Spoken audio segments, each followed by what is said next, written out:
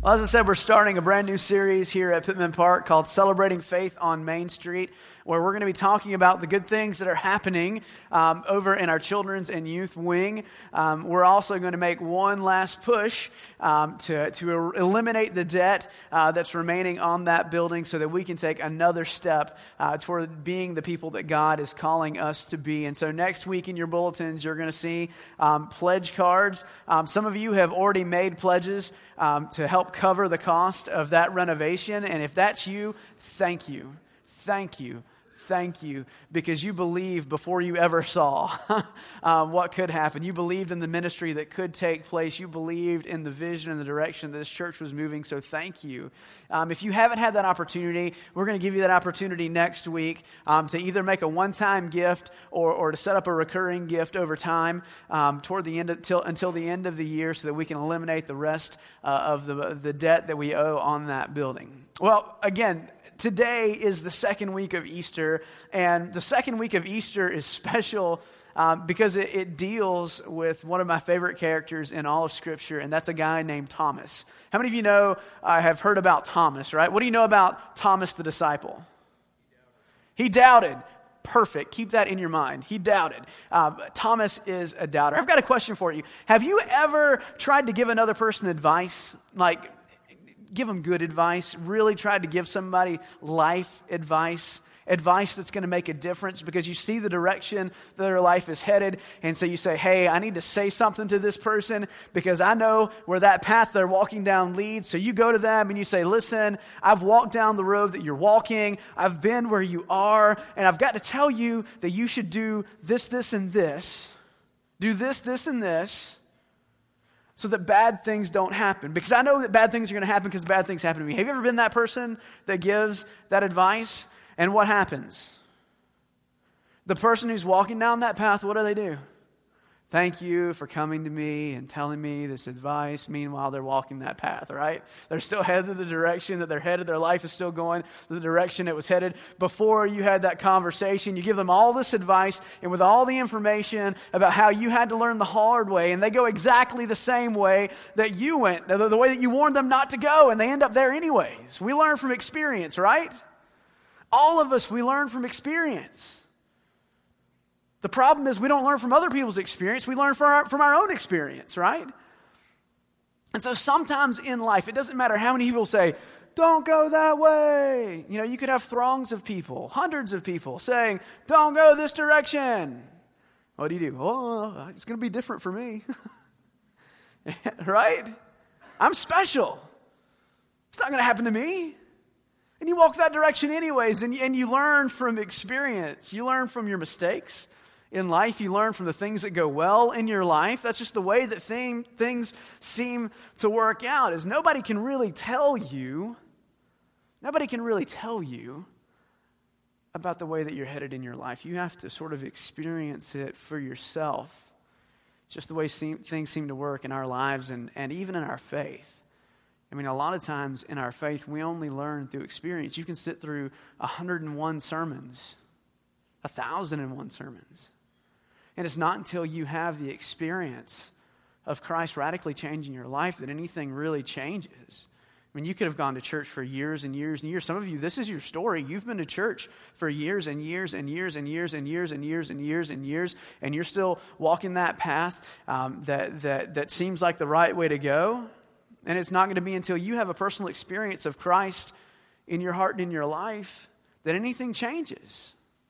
Because we learn from experience. We all seem to learn from experience.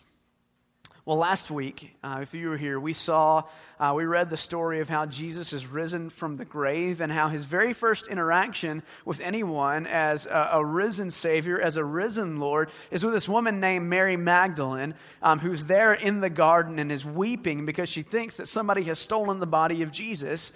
But Jesus calls her name in the midst of her pain and in the midst of her hurt, and all of a sudden she realizes who it is that's talking to her. Now, do you remember how that text ends in John 20? In John 20:18, Jesus tells Mary to do something.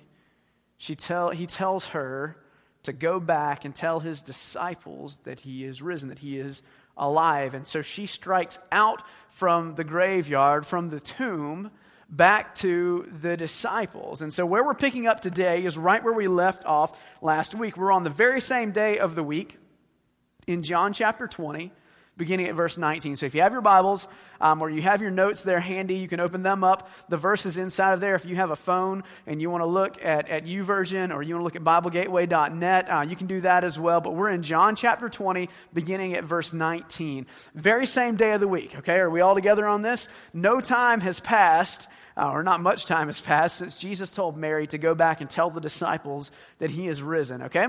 So here we go. John chapter 20, verse 19. It says that when it was evening on that day, the first day of the week, and the doors of the house where the disciples had met were locked for fear of the Jews, Jesus came and stood among them and said, "Peace be with you." After he said this, he showed them his hands and his side. Then the disciples rejoiced when they saw the Lord. It's interesting, right? Like somebody appears among them, among the disciples, and it's not until they see his hands and his side they realize that it's Jesus, sort of like Mary had to be called by name before she realized it was Jesus that was speaking to her. Jump back in at verse 21. Jesus said to them, again, "Peace be with you. As the Father has sent me, so I send you." When he said this, he breathed on them and said, "Receive the Holy Spirit. If you forgive the sins of any, they are forgiven them. If you retain the sins of any, then they are retained. But Thomas," and if you have your Bible open or you need to make a highlight of "but Thomas," because here's the problem in this text. But Thomas, who was called the twin, one of the 12, was not with them when Jesus came. So you've got 11 disciples and probably some followers sealed up in the house. Jesus appears among them, but poor Thomas isn't there, right? Poor Thomas is not in the room when Jesus shows up. But Thomas, who was called the twin, one of the 12, was not with them when Jesus came. So the other disciples told him, "We have seen the Lord." "We have seen the Lord, Thomas." But he said to them, "Unless I see the mark of the nails in his hands, and put my finger in the mark of the nails, and my hand in his side, I will not believe." A week later, his disciples were again in the house, and Thomas was with them. And although the doors were shut, Jesus came and stood among them and said, "Peace be with you." Then he said to Thomas, "Put your finger here and see my hands. Reach out your hand and put it in my side. Do not doubt, but believe." Thomas answered him, "My Lord and my God." Jesus said to him, "Have you believed because you have seen me? Blessed are those who have not seen and yet have come to believe." Now Jesus did many other signs in the presence of his disciples, which are not written in this book, but these are written. These are written so that you may come to believe that Jesus is the Messiah, the Son of God, and that through believing you may have life in his name. Amen. In this morning's text, Jesus, he appears to the disciples as they're still hiding out in Jerusalem. Now, if you've heard this story before, it sounds like the disciples are like rejoicing inside of this room. A lot of people preach this text that way, like the disciples were happy because they had heard Mary Magdalene's report and they were sort of celebrating inside this upper room, and Jesus shows up and it's a party and everybody's there and everybody's happy. That is not the case, okay? What does the text say? It says that the disciples are upstairs in the room, right? And the doors are locked and the windows are barred and everybody, the whole world is shut out. Why is it like that? Why are they hidden? Why are they hiding themselves? It's because they're afraid that the Pharisees and the Roman civil authorities are coming to do the very same thing to them as they did to Jesus. They're afraid they're going to be crucified. And Jesus, he shows up in the middle of this sort of, this hiding, this moment of extreme stress and chaos in their lives. And Jesus says, "Peace be with you." As they're waiting for the very worst to happen. Certain that the very worst is going to happen. Jesus appears and he says, "Peace be with you." Now, that's a strange thing for Jesus to say. How are these guys going to have peace if they're on the lam, if they're running from religious and civil authorities? But like always, Jesus doesn't come into the disciples' hardships and pain with a smile and a nice word. Jesus always does more than that. Jesus comes to them in the midst of all of this stress and all this chaos that's going on in their world, and he brings them a word of peace, but he also gives them hope and encouragement. Jesus empowers them to live as his disciples, even in the midst of all the stuff that's going on in the world. "Peace be with you," Jesus says. "As the Father has sent me, so I am sending you." Receive the Holy Spirit. If you forgive the sins of any, they are forgiven them. If you retain the sins of any, they are retained. Jesus shows up in that room and he gives the disciples the courage and the strength and the encouragement that they need in order to live as his disciples in the room. If you want to know when the party starts, that's when the party starts for the disciples. That's when everything changes, because the Savior that they had hoped for, the Messiah that they had believed in, is good for his word. And so they're excited when Thomas, who's been out doing, we don't know what Thomas was doing. Maybe he was sneaking around the city trying to find out where the Pharisees and the Roman authorities were. Maybe he was out trying to sell a goat or something. We don't know what Thomas is up to out in the city, but he's just not there in the room when Jesus appears.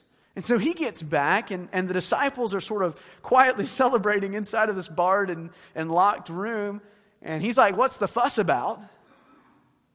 And they say, "Oh, we've seen Jesus. He's alive. He's risen from the dead."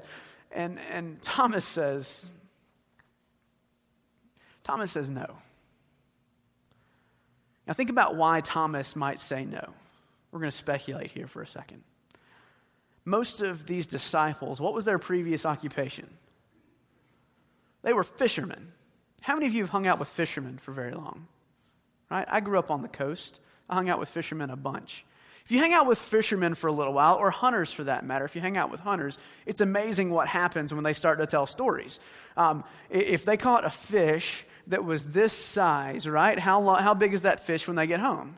It was at least this big, right? Yeah.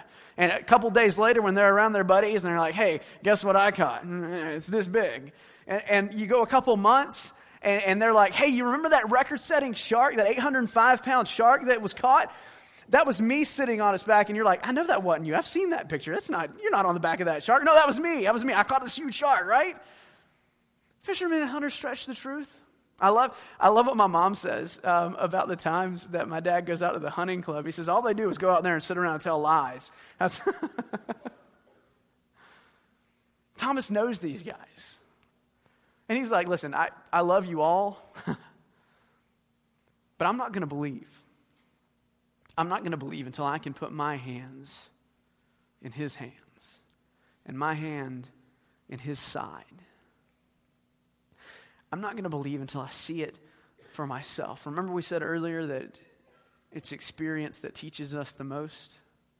We have to learn from experience. Thomas doesn't want to take it on the disciples' word that Christ is alive. He wants to see for himself. He wants to see it for himself. And so days go by, and a week goes by, and what happens? Jesus meets Thomas. Jesus meets Thomas in his doubt. Jesus meets him with all of his questions. And he delivers the very same message to him that he did to the disciples. Peace. Peace be with you. Peace be with you in the midst of the turmoil of your life. Peace be with you in the midst of the chaos. Peace be with you. And Thomas makes this beautiful declaration. He falls down before Jesus and he says, "My Lord and my God." I asked you earlier who Thomas is, and you all said he's doubting Thomas, right? We all know Thomas is doubting Thomas, but Thomas actually becomes faithful Thomas. Thomas his life is set on fire in that room that day. And do you know where Thomas goes? Thomas goes to Iraq, present-day Iraq, and begins building Christian communities in Iraq. And he leaves Iraq. And do you know where he goes next? He goes down into India. And he begins on the western coast of India and treks all the way across to the eastern coast of India, doing what? Spreading the gospel of Jesus Christ. In AD 72, Thomas, the doubter, is speared in the side, just like his Savior was. And Thomas dies in India. Now here's an interesting thing. Thomas is one man, and he traveled from place to place in much the same manner that Paul would have traveled to sort of build Christian communities. He travels from place to place doing that, and he makes his way all the way from Iraq down to India and across to the other side of India, the eastern half of India. And when the Portuguese arrive in the 1700s, do you know what they find is going on in India? That there are Christians already there, worshiping Jesus Christ. That Christianity is alive and is doing well in a place that they never expected to find anyone who believed. Sometimes seeing is believing. You know, when I first came to Pittman Park, we have this process when you move from church to church. And one of the things that you do in late April and early May is you get to tour the church that you're headed to. And I toured Pittman Park, and as I was walking around through the office, if you notice that desk out there in the hallway, that used to be in our office. That great big desk used to be in our little tiny office, and it sort of dominated the whole room. And there were two chairs in the office, sort of where the two chairs in our main office are right now. And beside those two chairs, leaned up against the wall, kind of behind the chairs, was this set of blueprints. They were on the styrofoam stuff, and they were sort of laid out on there. And they weren't really blueprints. They were like copies of blueprints, and there was like magic marker on there. And I asked the guy that was giving me the tour around the building, I said, you know, what's up with those sketches over there? He says, oh, that's the renovation we're planning. I said, really, a renovation? I mean, this was 2010. Really, a renovation? You're going to renovate the church? And he's like, yeah, no. No, I'll believe it when I see it. I'll believe that we're renovating the church whenever contractor trucks show up and people start knocking down walls and people start moving furniture. That's when I'll believe that we're actually going to do this thing. I was here for about a year and a half before, guess what happened? Contractor trucks rolled up. And men and women got out, started knocking down walls to make this vision that was just sort of a grand idea on paper a reality. And immediately that interaction came to mind. I won't believe it. I won't believe that we'd ever do anything like that until I see it happen. Sometimes we have to see things in order to believe them. You can write that down this morning. Sometimes you have to see it in order to believe it. That's where Thomas is. Thomas has to see it in order to believe it. He has to put his hands inside the nail marks in Jesus' hand and his finger in his side. You can look at Caravaggio's painting of this. It's beautiful, of Thomas sort of peering into the side of Jesus. Sometimes you have to believe it in order to see it. But I want to actually tell you that faith actually looks at things a different way. Faith says that sometimes you have to believe it before you can see it. Sometimes you have to believe long before you ever see what God's future looks like for your own life and for others and even for the church. Sometimes we have to believe that God is active and doing something even when we can't see with our own eyes what it is that God is up to right now. When we started the renovation of our children's and youth wing, we were in the middle of the Great Recession, right?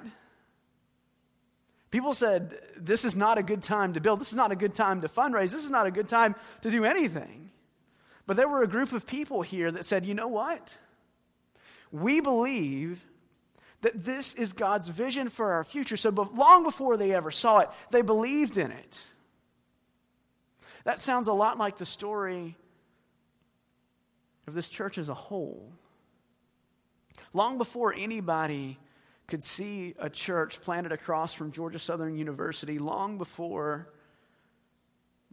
anybody could understand why you would do that, a group of people at First Methodist believed that it was time to do something incredible for the kingdom of God and to leave the congregation they were already a part of and strike out on a new adventure. You and I are the beneficiaries of the fact that they saw God's future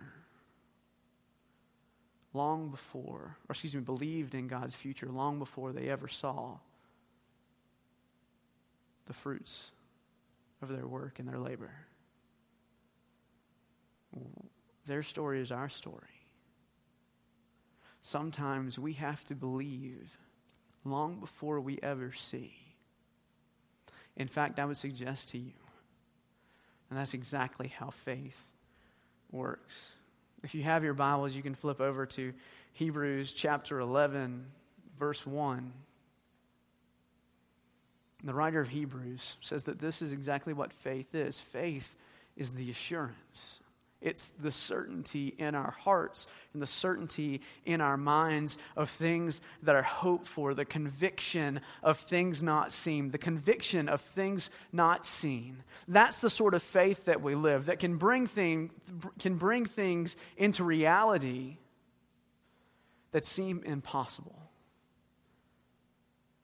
We serve a Savior who takes fishermen and tax collectors, prostitutes and sinners, and turns them into church planners and saints. We serve a Savior, a God who makes the impossible possible and asks us to believe before we see. That's how John ends this chapter of his gospel. He says to us, these things are written. These things are written in this gospel, in this book, so that those who hear them may come to believe, and through their belief, inherit life through him, through Jesus Christ, our Savior. This morning, we are invited to believe before we see. I don't know with certainty what God's future looks like for Pittman Park. But I know if we put our trust and our hope in the one who sends us out into the world in his name, that he will make incredible things possible for us as his people, for this city, for that campus, for people that we know and people that we may never know. If only we would choose to believe before we see. Would you pray with me this morning?